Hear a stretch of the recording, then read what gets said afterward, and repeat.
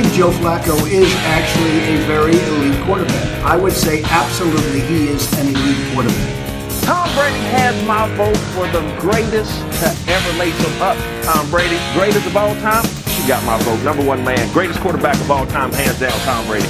I'm supposed to be a franchise player. We're in here talking about practice. We talking about practice. Not a game, not a game, not a game. We talking about practice. Ladies and gentlemen, welcome back. This is a public service announcement. End of Regulation has been handing out free knowledge and money for 15 weeks straight now. If you're not riding the trend and following us, keep up the good work, and we thank you. If not, go play in fucking traffic. To ensure you guys are constantly in the loop and entertained, make sure to check us out on the gram at End of Regulation and Twitch it at End of Reg. Now to proper practices. I'm your host, Monsieur Mangus. Let's meet the rest of the hooligans tonight in the stew. An early investor in Adam Eve, this host has found tranquility in Florida. Shakes, how we doing, kid? I'm very well. Adam and Eve is a big deal. Really, just adult shops and shit are huge deals in Florida, period, you know? It's the future, man. Yeah, really ahead of that one. Our next host is a firm believer that Stephen Hawking is much more of a Lady Gaga figure than, a Johann Sebastian Bach, so to say. Tommy Lasagna, how we doing, kid? Not to get off track here, but who is Johann Sebastian Bach? No. You can't be recorded saying that. yeah, you can. We can't start back. We can't start over, so just... Tom, who is he? You uneducated little fuck. He is a musical composer. We'll leave it at that. Is he alive? No, he's all right, then. He's dead for hundreds of years. Yeah, all right, then hop the fuck off. Get with the times. Finally, a young man who had his dreams broken when turned down for a lead role in Rent. Barrel Chest Grimes, how we doing? Barrel Chest Grimes. God damn it. And this pause in telecast has been brought to you by Shitty Connection at End of Regulation. Yo, well, the more you know, we'll use this opportunity as a little history lesson. Johann Sebastian Bach was a composer and musician of the Baroque period. Let's see, when he was born in March of 1685 and died in 1750. There you go, Tom. Baroque. All right, so he was alive before this country was even founded, so I don't feel bad He was for dead him before this not country knowing was him. founded. Alive and dead. All right, anyways, I'd like to welcome back our friend Harrison here. Doing good, boys. A little sour about the Rent, but we're okay. We're okay. Next roll's coming up soon, I hope. Nice. Well, for tonight's lineup, to roll through our agenda for tonight, we're going to talk about the U.S. Open. Spoiler alert, the course won. 2018 FIFA World Cup has kicked off.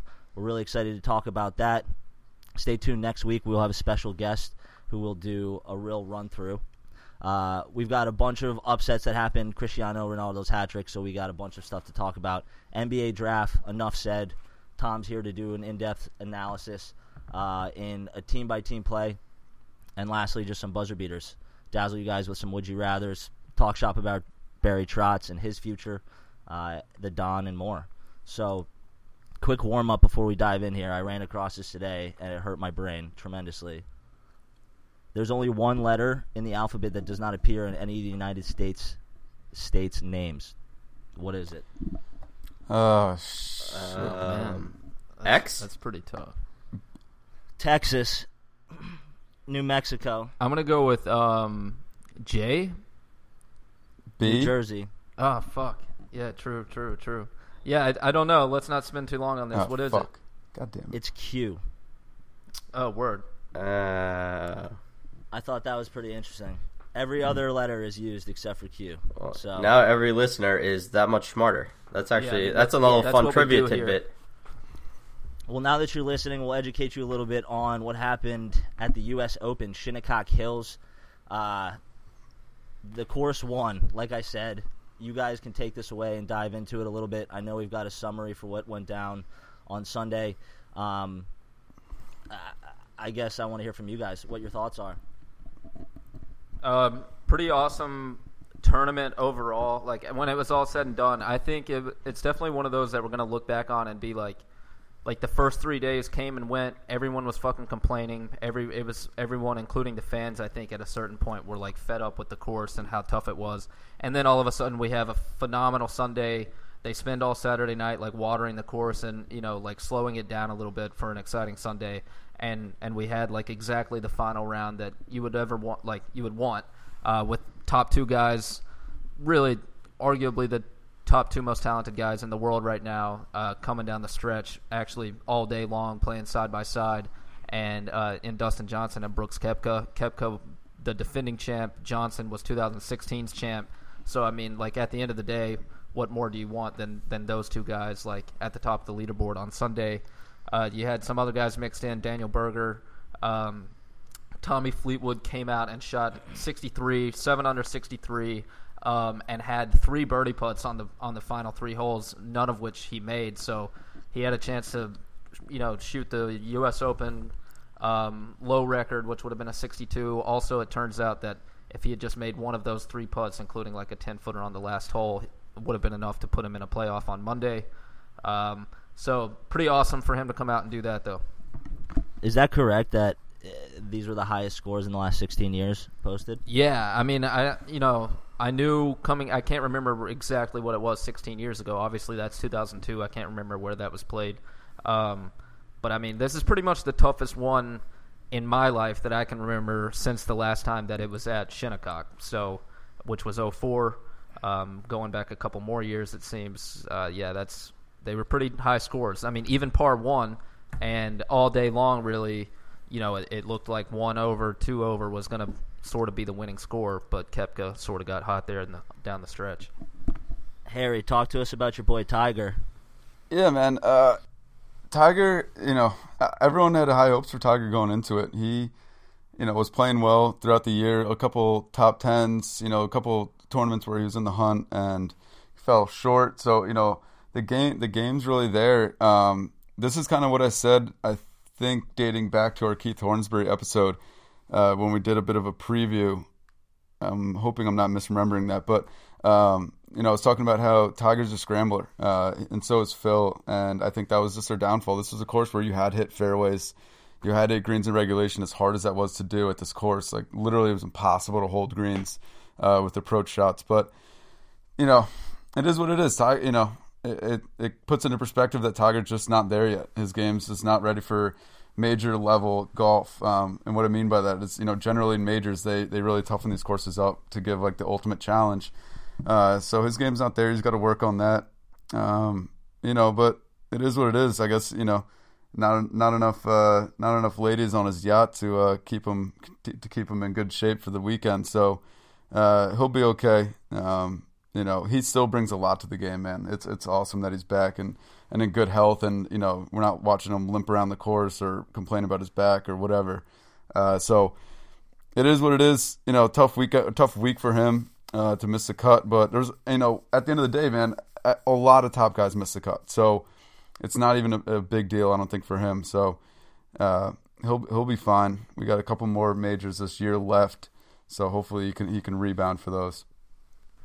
Well, I think the other obviously hot story here that we've seen and we've posted quite a bit about on our social media on Instagram and Twitter is Phil's tirade, his putting debacle. I mean, literally scenes out of Happy Gilmore.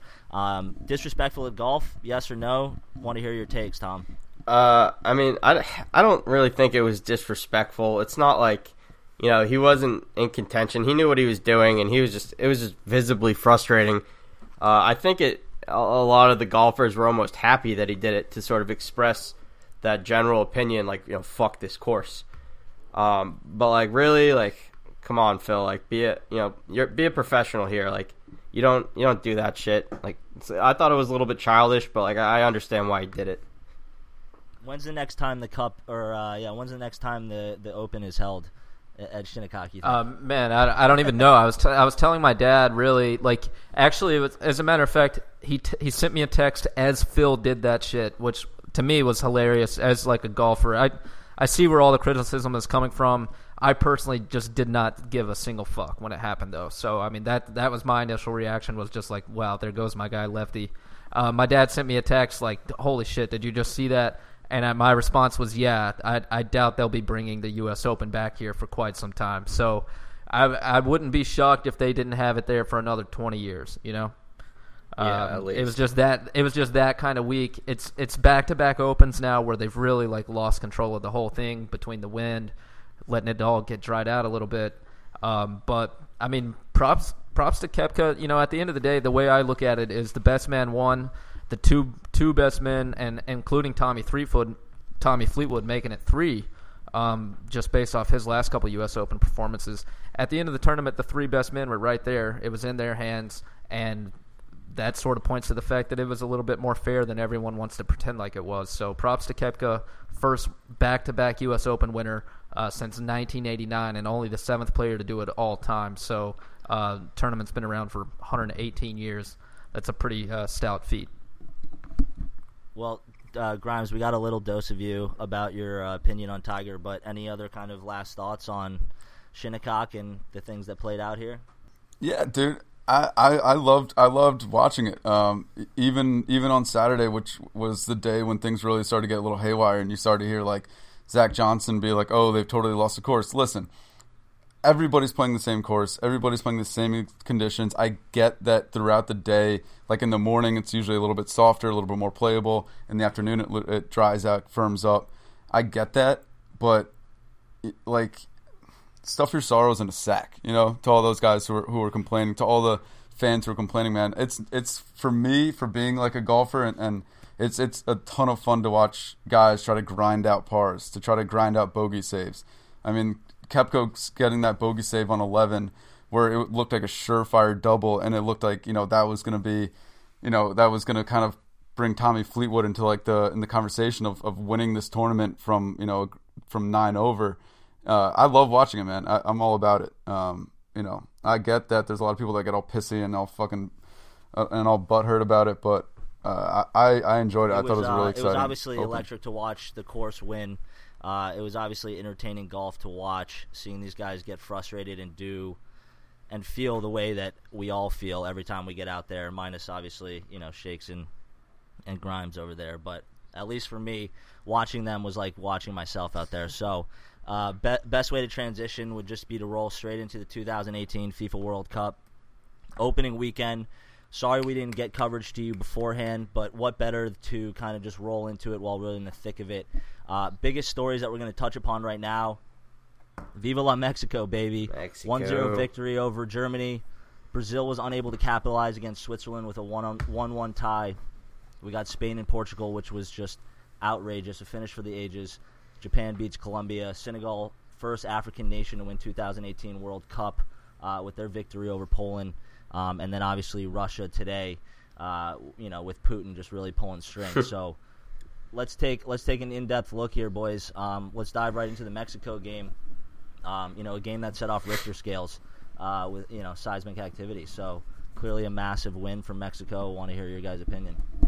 Yeah, I mean, I watched literally this entire game. Mexico went up early, and you know, it's one of those things where, you know, Germany's the bigger team, they're the stronger team, they're the favored team. At no point really until like extremely late did I think that like Mexico's really going to come away with this win. I just really thought that Germany would bury one against a good team and, you know, to walk away with the tie. But no, it went the other way. I'm obviously am not at all as you know, as a USA fan, Mexico is our biggest international rival. I certainly was not rooting for them in this game whatsoever. But pretty awesome at the end of the day, like once it was all over, just to see how emotional it was for all of their players. Chicharito, you know, like crying as he walked off the field. I'm sure upsetting a team like Germany, you know, for a country like Mexico just means everything in the world on this stage. So it was pretty awesome. They set off a fucking like earthquake in Mexico on the like an official Richter scale with just their celebrations and stuff, like fans in stadiums and in the streets and stuff. So pretty neat. Yeah, well, Germany now obviously is basically facing elimination with a must-win situation versus Sweden this Saturday. We'll see how that plays out, but interesting because a lot of us projected, you know, Brazil and Germany to be facing head-to-head in this final. So now with them on the chopping block, it'll be interesting to see. Obviously, Brazil was a big story, tying the Swiss 1-1 again. Germany and Brazil, both of teams we thought were going to go all the way to the final. So, Harry, any thoughts on that? Just on the upsets? Yeah, I mean, these are both teams we obviously kind of projected to skip straight to the final round, and we now see them, with an upset to Mexico and Brazil with their tie to Switzerland. Yeah, I think it was fun to see. I was, everyone loves seeing the upsets, or and even in soccer, like a draw is considered an upset when it's like a Brazil Switzerland type of situation, or Brazil Switzerland, and Argentina and Iceland. But I think a lot of it kind of draws down to how these guys don't play together very often, right? So like they're kind of getting into camp like maybe a month or so before the World Cup starts off. So they've got a lot of growing pains themselves, and teams like Mexico, I think there's a little bit more team cohesion, a little better chemistry. So I think that definitely plays into it all. And so that's just kind of what I think it is. I think that Germany and Brazil will figure it out. I expect them to dominate their next games and come back. I think Neymar, if he does sit out this next game, he's kind of got some injury problems. I think that kind of bodes well, as crazy as that might sound to say. He's a bit of a selfish player. They've got plenty of talent on that team, so maybe getting him out for a game might make them realize to kind of switch up how their strategy moving forward. Tom, any thoughts on the Spain-Portugal finish for the ages that we watched? Yeah, I mean, I stopped everything I was doing at work. Don't tell my boss that. But I mean, it was the marquee game that since the matchups were announced that everybody has been looking forward to, and I think it's safe to say that neither team disappointed. And the draw was probably the most exciting finish anyone could have asked for. Spain, really looked in control. Like, they were sort of imposing their will for a while. And aside from Ronaldo, Portugal didn't have a whole lot. But when you look at the scoreboard, all they fucking needed was Ronaldo. And I think Portugal did get a little bit lucky, like with that foul call, like right outside the box for that PK, or not PK, but the free kick. But it blows me away, like how under so much pressure on the biggest stage, like how these guys can just bend the ball like around the line, miss defenders by inches, and then net the ball like just out of the reach of the goalie. And I'm not the biggest soccer fan, but like that right there is why soccer is the most respected and watched sport in the world. Like, it's just fucking amazing what these guys can do. Yes, Brent Harrison, for the sake of conversation, question for you guys. Go for it. You guys see the Cristiano Ronaldo situation as a bit of a LeBron situation where he's like carrying the team on his back, but this is like a month-long tournament as opposed to a 7-game series. And I mean, like, do you guys see Portugal continuing on, or is this going to taper out? No, they're not that good. I mean, they are a good team. It's tough. One, there's just more parity. Like, you can't really compare it. You're comparing apples to oranges. There is no team that's as good as the Warriors are compared to every other team in soccer. So, I mean, really, Portugal could win. They probably won't win, but in my opinion, they have a better chance than like LeBron ever did. But yeah, Ronaldo is the best player in the world. He was playing like it, especially the other day. Sick fucking goal. Scored all 3 for his team to tie it at 3-3. Like, that's about as put the team on your back as you can get right there. Yes. Oh, sorry. I got a little bit of a recording issue. Yeah, it's definitely a similar situation to LeBron and the Cavs, where he's the main point of offense throughout the team. Obviously, the hat trick was unbelievable against a Spain team that's really good defensively too. Granted, they're a little bit on the older side, but best one of the best goalkeepers in the world. They got Sergio Ramos, who's probably one of the best defenders in the world. Stout midfield. So what he did is incredible. Similar to what Brent said, I don't think it's not sustainable. Similar to LeBron, the whole that whole comparison. I think it's a little bit easier to do what LeBron does, just because there's only 5 guys on the court as opposed to 11 on the field. So I think what Ronaldo does is even more impressive. But I mean, at the end of the day, it's only a draw. They'll get through to the knockout stage for sure. But if they run into a team like a Brazil, got Morocco next, right? Yeah, they'll handle Morocco. The other two teams are Morocco and Iran in that group. So I would estimate, every team within each group has to play each other. I would say Spain and Portugal both win their next 2 games, and they're the 2 that advance out of that group. That's right, so it's all going to come down to goal differential, depending on who gets that 1 seed and who gets a 2 seed coming out of there. And I just think when they run into a team like Germany or France or I don't know, Brazil, whatever, they're just too deep, too skilled. So I just don't see them getting past a team like that. Well, for the sake of time, we mentioned obviously Japan being a big victory over Colombia. That was obviously a massive upset. Senegal being the first African nation, like I said, to win at the 2018 World Cup with their victory over Poland. So those are just 2 quick highlights. I wanted to run back to, Tom, you mentioned Iceland and Argentina previously. Another draw here, another upset. Not necessarily upset, but a bit of a game that nobody really saw coming. Iceland put up a big fight with their young lads. Wanted to see what you guys thought. Did Messi kind of fail Argentina here, or did Iceland just show up and play their hearts out?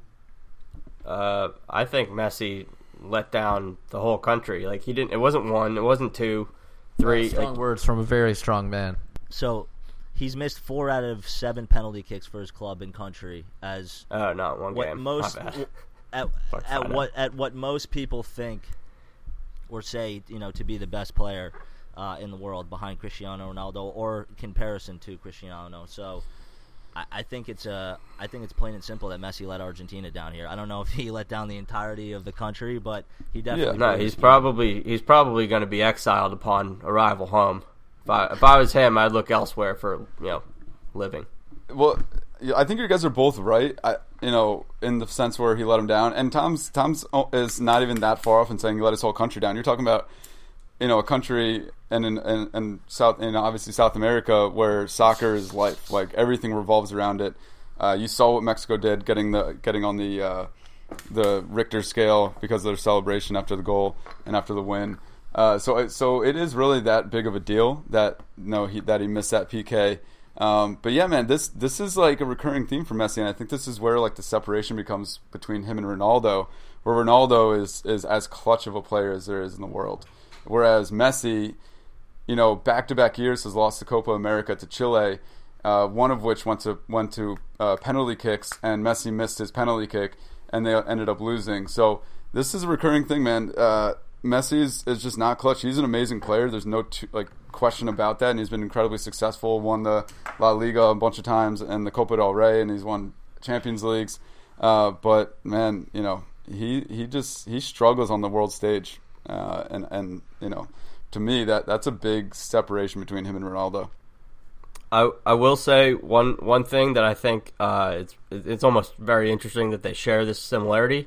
Is their ability to avoid taxes and get in trouble with the federal government for not paying their taxes. That's a stat. Like, how that's real fact. quick? How do you not have a money guy? Like, come on, guys. Who knows? Idiots. That's so crazy. Also, on that note, I'm putting my hand up. I am for hire for anyone who does need a money guy. Mm-hmm. I will happily be a money guy. Yeah, we'll DM Ronaldo and let him know you're available. If you guys need a money guy, hit Brent up. If you need another money guy, hit Tom up. Also, make sure that you strengthen that relationship with your bookie, because this kid has just been picking dark horses, giving you guys spreads, and his dark horse, Croatia, pulling it through atop their group, beating Nigeria, something that he called out. So interesting to see if this kid continues to call him. Tom, any thoughts? So the way I really came about that is about an hour before the tournament started, I threw in FIFA 17. I went to international and I hit random, and no lie, the first team I landed on was Croatia. Shut the fuck up. So I took it as a sign that these are my dudes, and I ended up playing a game, won with them, and so yeah, it was just in the cards, and like we hit on it. last week when we were talking about this. They're a veteran team. They have a lot of Premier League talent, and they shouldn't be taken lightly. And that was seen in their opening game. And so now, them and Mexico are the two horses I'm riding in this World Cup. Well, Croatia's off to face Argentina on Thursday, June 21st at 2 o'clock. Check it out. Argentina, like we said, coming off of a shocking draw against Iceland, so it'll be interesting to see if Messi shows up this time and kind of contradicts everything Harrison said. But let's roll straight into the NBA draft.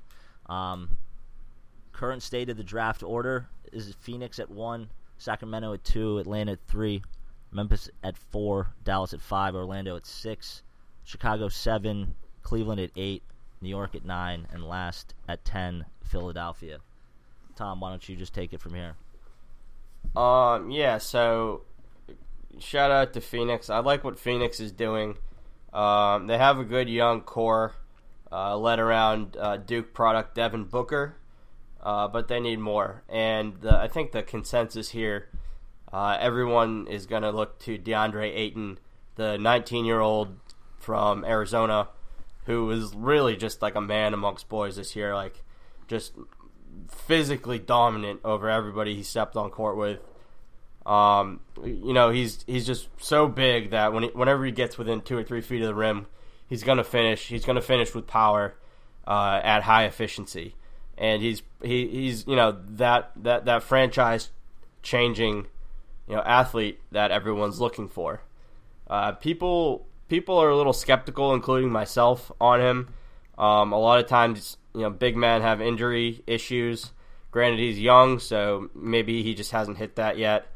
But big men durability is always in question, which makes him scary. And a lot of people think he sort of lacks the defensive prowess to excel at a high level. Just because, when he gets out around the three-point line particularly, he's slow.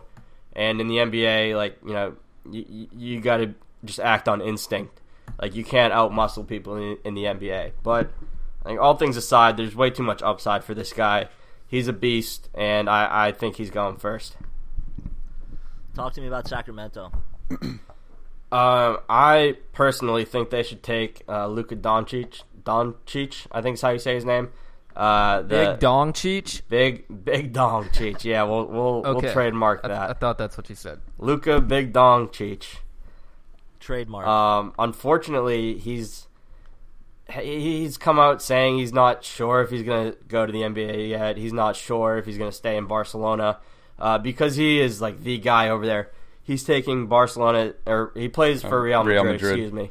He's taking that Real Madrid team to the championship. He's winning. He's MVP caliber, but I don't think he's going here because of his. I think he just entered into the draft. Did he? I haven't seen that yet. But I think the pick here for Sacramento is going to be Marvin Bagley out of Duke.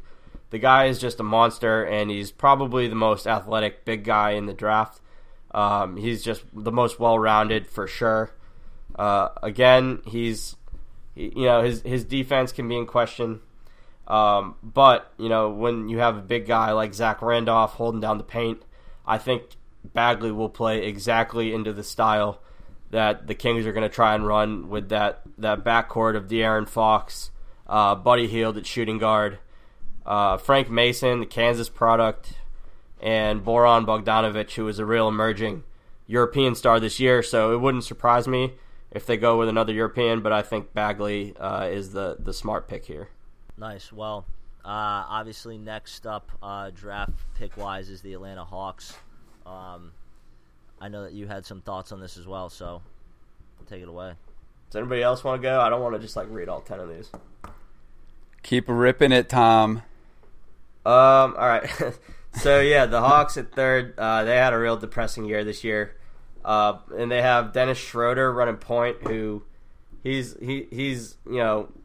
usable. He's not great, but I think they're gonna roll with him just because he has that attitude that you like.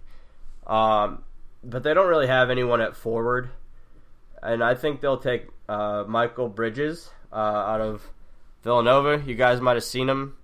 The junior averaged 18 points, shot over 50% from the field and 43% from deep. So he's an offensive threat that they sort of need, but he can also play down low too. And I think that versatility is going to show up tomorrow night, and he's going to go early. People are projecting him 8 to 15 pick, but I really think just he separated himself on the national stage, and deservedly so. He's going to go a lot earlier than anticipated. Nice. Well, for the Memphis Grizzlies, not much to say here. This team sucks. Yo, chill. I'm a Grizzlies fan. Let me. Yeah, and they suck. Before you drag them across the fucking earth like that, Jesus Christ. All right, well, step in. Talk about what you want to see. The Knicks fucking suck, bro. That's not my argument. That's fact. That's fact. Fuck you and the Knicks. All right, the Grizzlies. I pray to God that it's Mo Bamba. Basically, all the Grizzlies have had for my entire life is low post play mixed in with splashes of Mike Conley being a serviceable point guard. Obviously, he was out all year last year, so pretty much all we had was Marc Gasol and then a bunch of players who probably are on the spectrum in some way, which there's nothing wrong with that. But the Grizzlies were fucking bad, and somehow we've butchered the chance to have a top 2 draft pick. Instead, we're sitting here at the number 4 overall pick, and my only hope is that Mo Bamba can fall all the way to 4. He's the freshman coming out of Texas. He's 11 foot tall.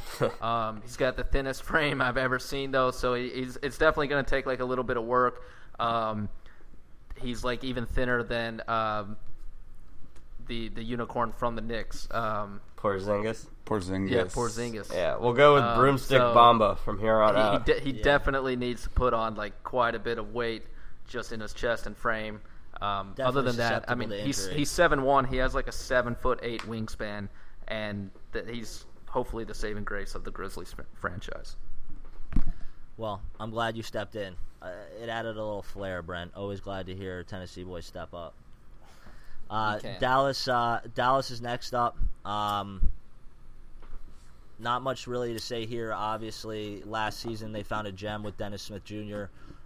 He emerged as an explosive talent. So with Dirk kind of aging and on his way out, they're going to be looking for kind of somebody to fill that void, so to say. Jaren Jackson is who we're thinking for Michigan State. He prides himself on his defense, so it'll be interesting to see him kind of step in and take this position if he is chosen at this position. So it'll be interesting to see. I'm not 100% sure, but we'll see how Dallas plays this. Orlando is next. Grimes, any thoughts on that? I think, for Orlando, I think this is where Luka Doncic really is going to fall to. Kind of unfortunate considering, the potential that's out there. He was, looking to be the number 1 or number 2 pick. But I think a lot of the uncertainty around if he was actually going to enter the draft is going to hurt him in the long run, or hurt him in terms of where he's going to fall in the draft. But I think him teaming up with Aaron Gordon could be a really dynamic duo for them. He won't necessarily be the saving grace in year 1 or year 2. They still got a lot to build on that team, but he's got great vision. Reminds me a lot of Magic Johnson. So I think that's where he's going to fall. He's going to go to the Magic with that. What's that? The 8 pick, 7 pick? 6. Yeah, 6. Tom, what do you got for us about the Chicago Bulls? Los Bulls. The Bulls. Really quick on that Luka Doncic note. I'm excited for him. A lot of we keep saying he's plummeting. But I've watched a lot of his film, and he has that Euro style, sort of when Manu Ginobili came over and sort of brought the Euro step to basketball, and now you see all the elites doing it. I think Luka Doncic has the potential to sort of reinvent scoring in the NBA with this new style. It looks like a lot of off-balance stuff and sort of circus act shots, but I'm really excited to see him play. I hope he doesn't go to Orlando because he'll crash and burn and die with that franchise. Yep. Moving on. Chicago here. I think... No, Cleveland. Cleveland, right? No, so Chicago's at 7. Cleveland. Yeah. Sorry. Yeah, so sorry, a little tangent there, but back to the Bulls. They've invested a lot of their recent draft in big men in Lauri Markkanen, Bobby Portis, Denzel Valentine, and I just don't think that they draft another big guy. It's time for them to get a guard, and the most fun and exciting name that comes to mind is Oklahoma's Trae Young, who has a lot of doubters behind him. Boo! And rightfully Like me. so. But in the interest of being optimistic here, I think Trae Young goes to Chicago, and we have ourselves, a splash city of the Midwest, so to speak. Nice. Well, That would be a terrible pick by the Bulls. Yep, worst pick ever. Cleveland is next. We got them taking Duke Wendell Carter Jr. Safe pick here. A lot of speculation about LeBron and obviously where he's going to end up. So I think the Cavaliers are going to really try to do as much as they can in the offseason to fill that void if it ends up happening, which it seems more and more likely.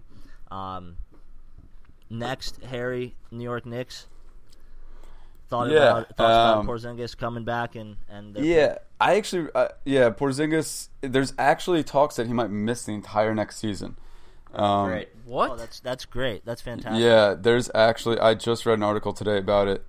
They're unsure if he's going to make it back, and this upcoming season's the last year of his contract.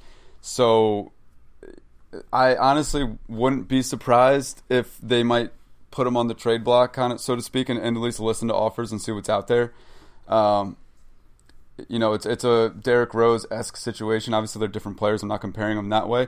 I'm comparing their injuries in that way. So, yeah, it's one of those things where this guy's a super lanky, tall guy who just got a pretty serious knee injury. So, you don't really know what you're going to get when he comes back. So, that's going to be a big effect with this pick.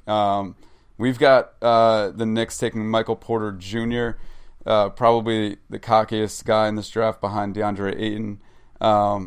From Missouri, lots of talent, was injured most of this year, came back for the tournament, didn't really play that well, but that's, not really a good sample of his skill.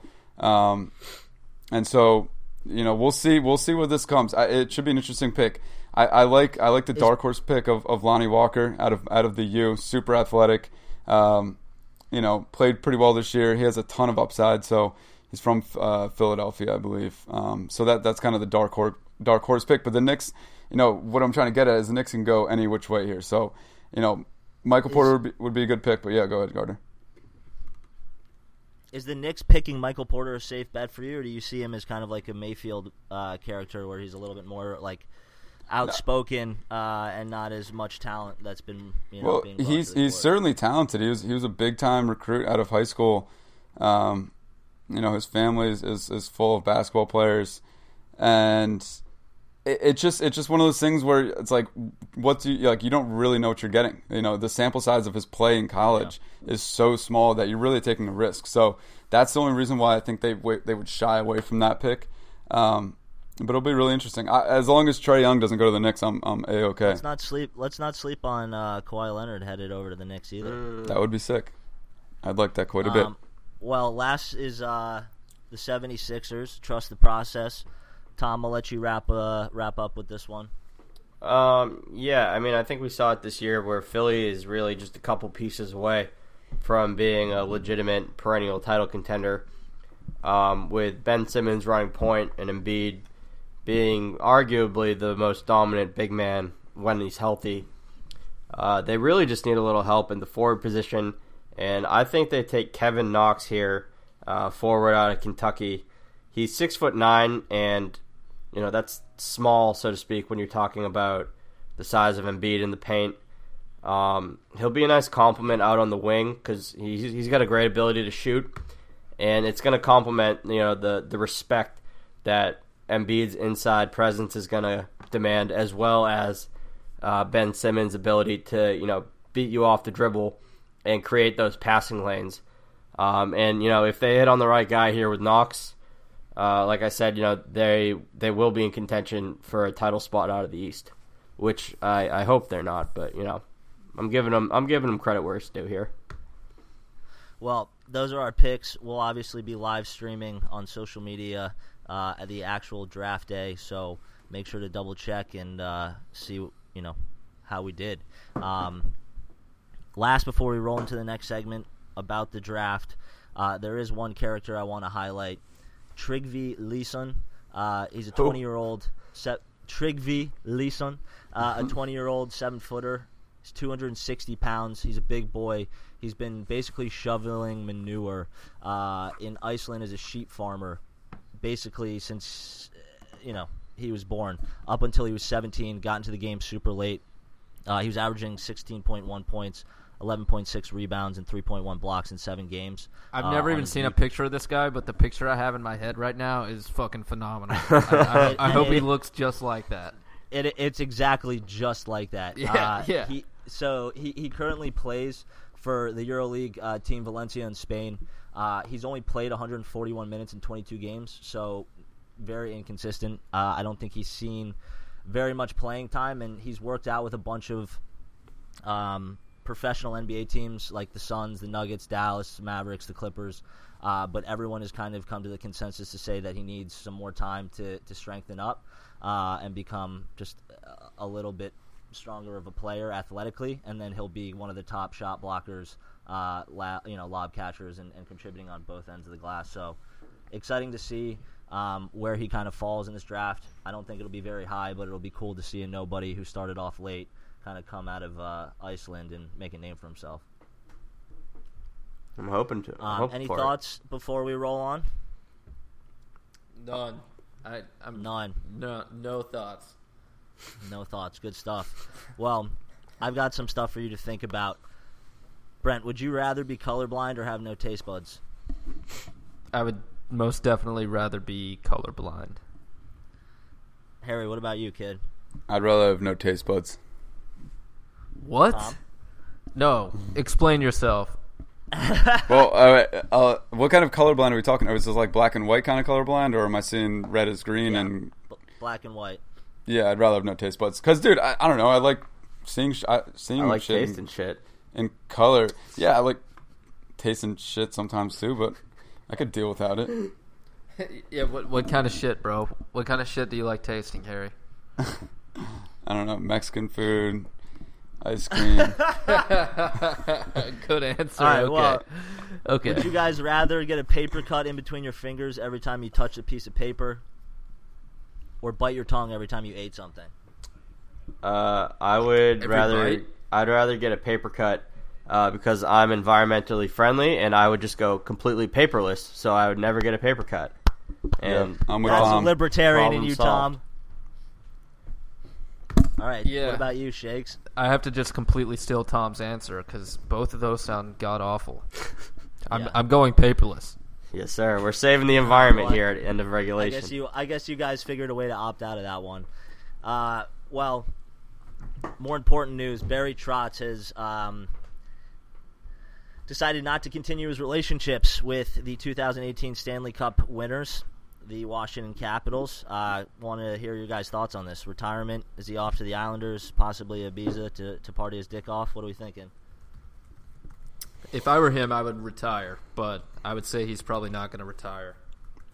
I actually just read an interesting article today that he was up in Seattle, and I know that they're thinking about breaking out a franchise up there. So That would be interesting. That'd be It would cool. not be his first time being the head coach of a new franchise either. He was when the Predators came into the NHL. Barry Trotz was the first head coach there. He coached there for like 17 or 18 straight years until just 4 years ago when he was removed there and took over for the Caps. So seems likely if he were in Seattle, which by the way I really hope they get a franchise like on the map ASAP. I need Seattle hockey. I bet their fans would be insane. So if that's the case, Barry Trotz would be a great candidate. Harry, any thoughts on this? Yeah, I wouldn't mind if he retired. I always think that's a cool way to go out. Like the Peyton Manning style, just win and call it quits. But I think he'll keep going. I don't think this. Seattle won't be a team next year. They probably won't be a team the year after that. Maybe we're talking like 3-4 years down the line. It does take some time to get that shit, up and running. But I could see him going to the Islanders for a couple years, maybe, in the interim, and then shifting over to Seattle. He would relish in the fact that they've got these new expansion rules that pretty much give you a Stanley Cup caliber team from the get-go. So that'd be cool. Yeah, it'll be cool to see. Somebody talk to me about this real-life Buzz Lightyear stuff. I want to hear a little bit more about this. Oh, yeah, so Donnie T started up this new space. Well, I don't even know the official name for it, like Space Force. Space Force, dude. He called it a Space Force. And if you don't learn it, know it now. The first thing that immediately came to mind was like a couple thousand Buzz Lightyears in USA uniforms, just like patrolling the skies from 100 miles up. I don't really quite understand why we need an international police force in space. Tom, have you ever heard of aliens? I think you're misinterpreting what the Space Force is. I think I am too, because I know there's like an international law that says you're not allowed to have. You look like you're struggling just thinking about it. I mean, they're guarding the American flag on the moon. There's just about 25 armed with men assault up rifles on the moon. with bullets that can't actually go anywhere in space. well, Tom, I'm gonna be in the Space Force. I will let you know exactly what the fuck is going on. Well, the thing I would is, say like, you're a bit there's off right now. There's already an international treaty, like it's pretty worldwide established that you can't have weapons of mass destruction in space. So I don't know if we'd send up like weapons of like immediate destruction or like minimal destruction and like bend the rules there. Like I don't quite get what we're doing. I was under the interpretation that this was about like space exploration and has nothing to do with like. I think so. Yeah, Correct. right. I think it's about like going to Mars. Harrison. Yeah. I just watched a Vice video on this last We're night. sending Kim Jong-un's nukes to Mars. So we're just essentially Tom, we're reinventing the space battle from the 60s. It's a Cold War 2.0. There's no one to fight in space, so your idea of the Space Force is a few years off. Dude, it's way better. I will say a It's lot way cooler. better. A lot cooler. Yeah, I mean, I'm definitely sure a we'll lot get cooler. there. If you ask 5-year-old Tom what he wants to be, he'd say fucking Buzz Lightyear. And now if you tell 25-year-old Tom that dream can come to fruition, you best believe that 25-year-old Tom's signing up. All right, Tom. You I'll put in definitely your get application. a pretty badass badge. Well, final statements here, Tom. I'll let you just go ahead and give us a quick update. I'll save the MLB talk till we get closer to the All-Star break, but I just want to give a quick shout-out. 79 days until football season. We are within the 3-month window, and then, Sundays, man activities will be restored. Football will be back, and I am, literally counting the days down already. Don't forget about Saturdays, Tom. Well, everyone knows what Saturdays are. For college football. They're for college got football. for us? I was just thinking today when I was reading over our little summary thing that, and I saw in the news today that Tom is thinking about retiring. Not Tom Wells, Tom Brady, thinking about retiring at the age of 45, and it really made me think. It's you hate to see a quarterback that tries to hang on a little bit too long. He's like Cap from Any Given Sunday. It doesn't end well. And what I was thinking, in hindsight, it's 2020, but this is just a thought. He should have walked away after his last Super Bowl win and just said, you know what, that's it. Let's call it. Because, they're still making it to the Super Bowl, but it's not helping his legacy by going to Super Bowls and not making it. Or who knows what this season's going to be. I don't think you guys look like that great of a team on paper. So, yeah, that's just my thought, Tom. I think he should retire. My thoughts are that he threw 5 touchdowns in the Super Bowl last year. That's great. Fantastic. He's padding but they still lost. Can't win everyone. Can't win every Super Bowl. Well, Brett, I'll rip just my quick final statement so that you can rip a little this day in history, all right? That'll work. Good stuff. Well, guys, I'm a fanatic about film. I go and see about 100 movies a month, so Big time film guy. Yeah, big time film guy over make here. films. Make sure to go check out The Incredibles 2. You can skip Gotti. It only made 1.6 in opening weekend. A fucking catastrophe. Wait till it comes out on DVD. It's still interesting. 15 years later, The Incredibles still crushing it. Not a missed step. Mission Incredible is thicker than ever. So make sure to peep that. Still in theaters. Slim Go thick. check it out. Slim thick with that cute ass. Brett, take us away. Yeah. Don't know if you guys have ever heard of the little band from California, the Beach Boys. On this day in 1942, Brian Wilson, American singer-songwriter, was born. So happy birthday, Brian Wilson. Thanks for the rock and roll, my man. See you boys later. Peace. Later, fellas. If everybody had an ocean across the USA, then everybody'd be served like California. You'd see them wearing their baggies, Warachi sandals too, a bushy blonde hairdo, surfing USA. You'll catch them surfing at Inside Out.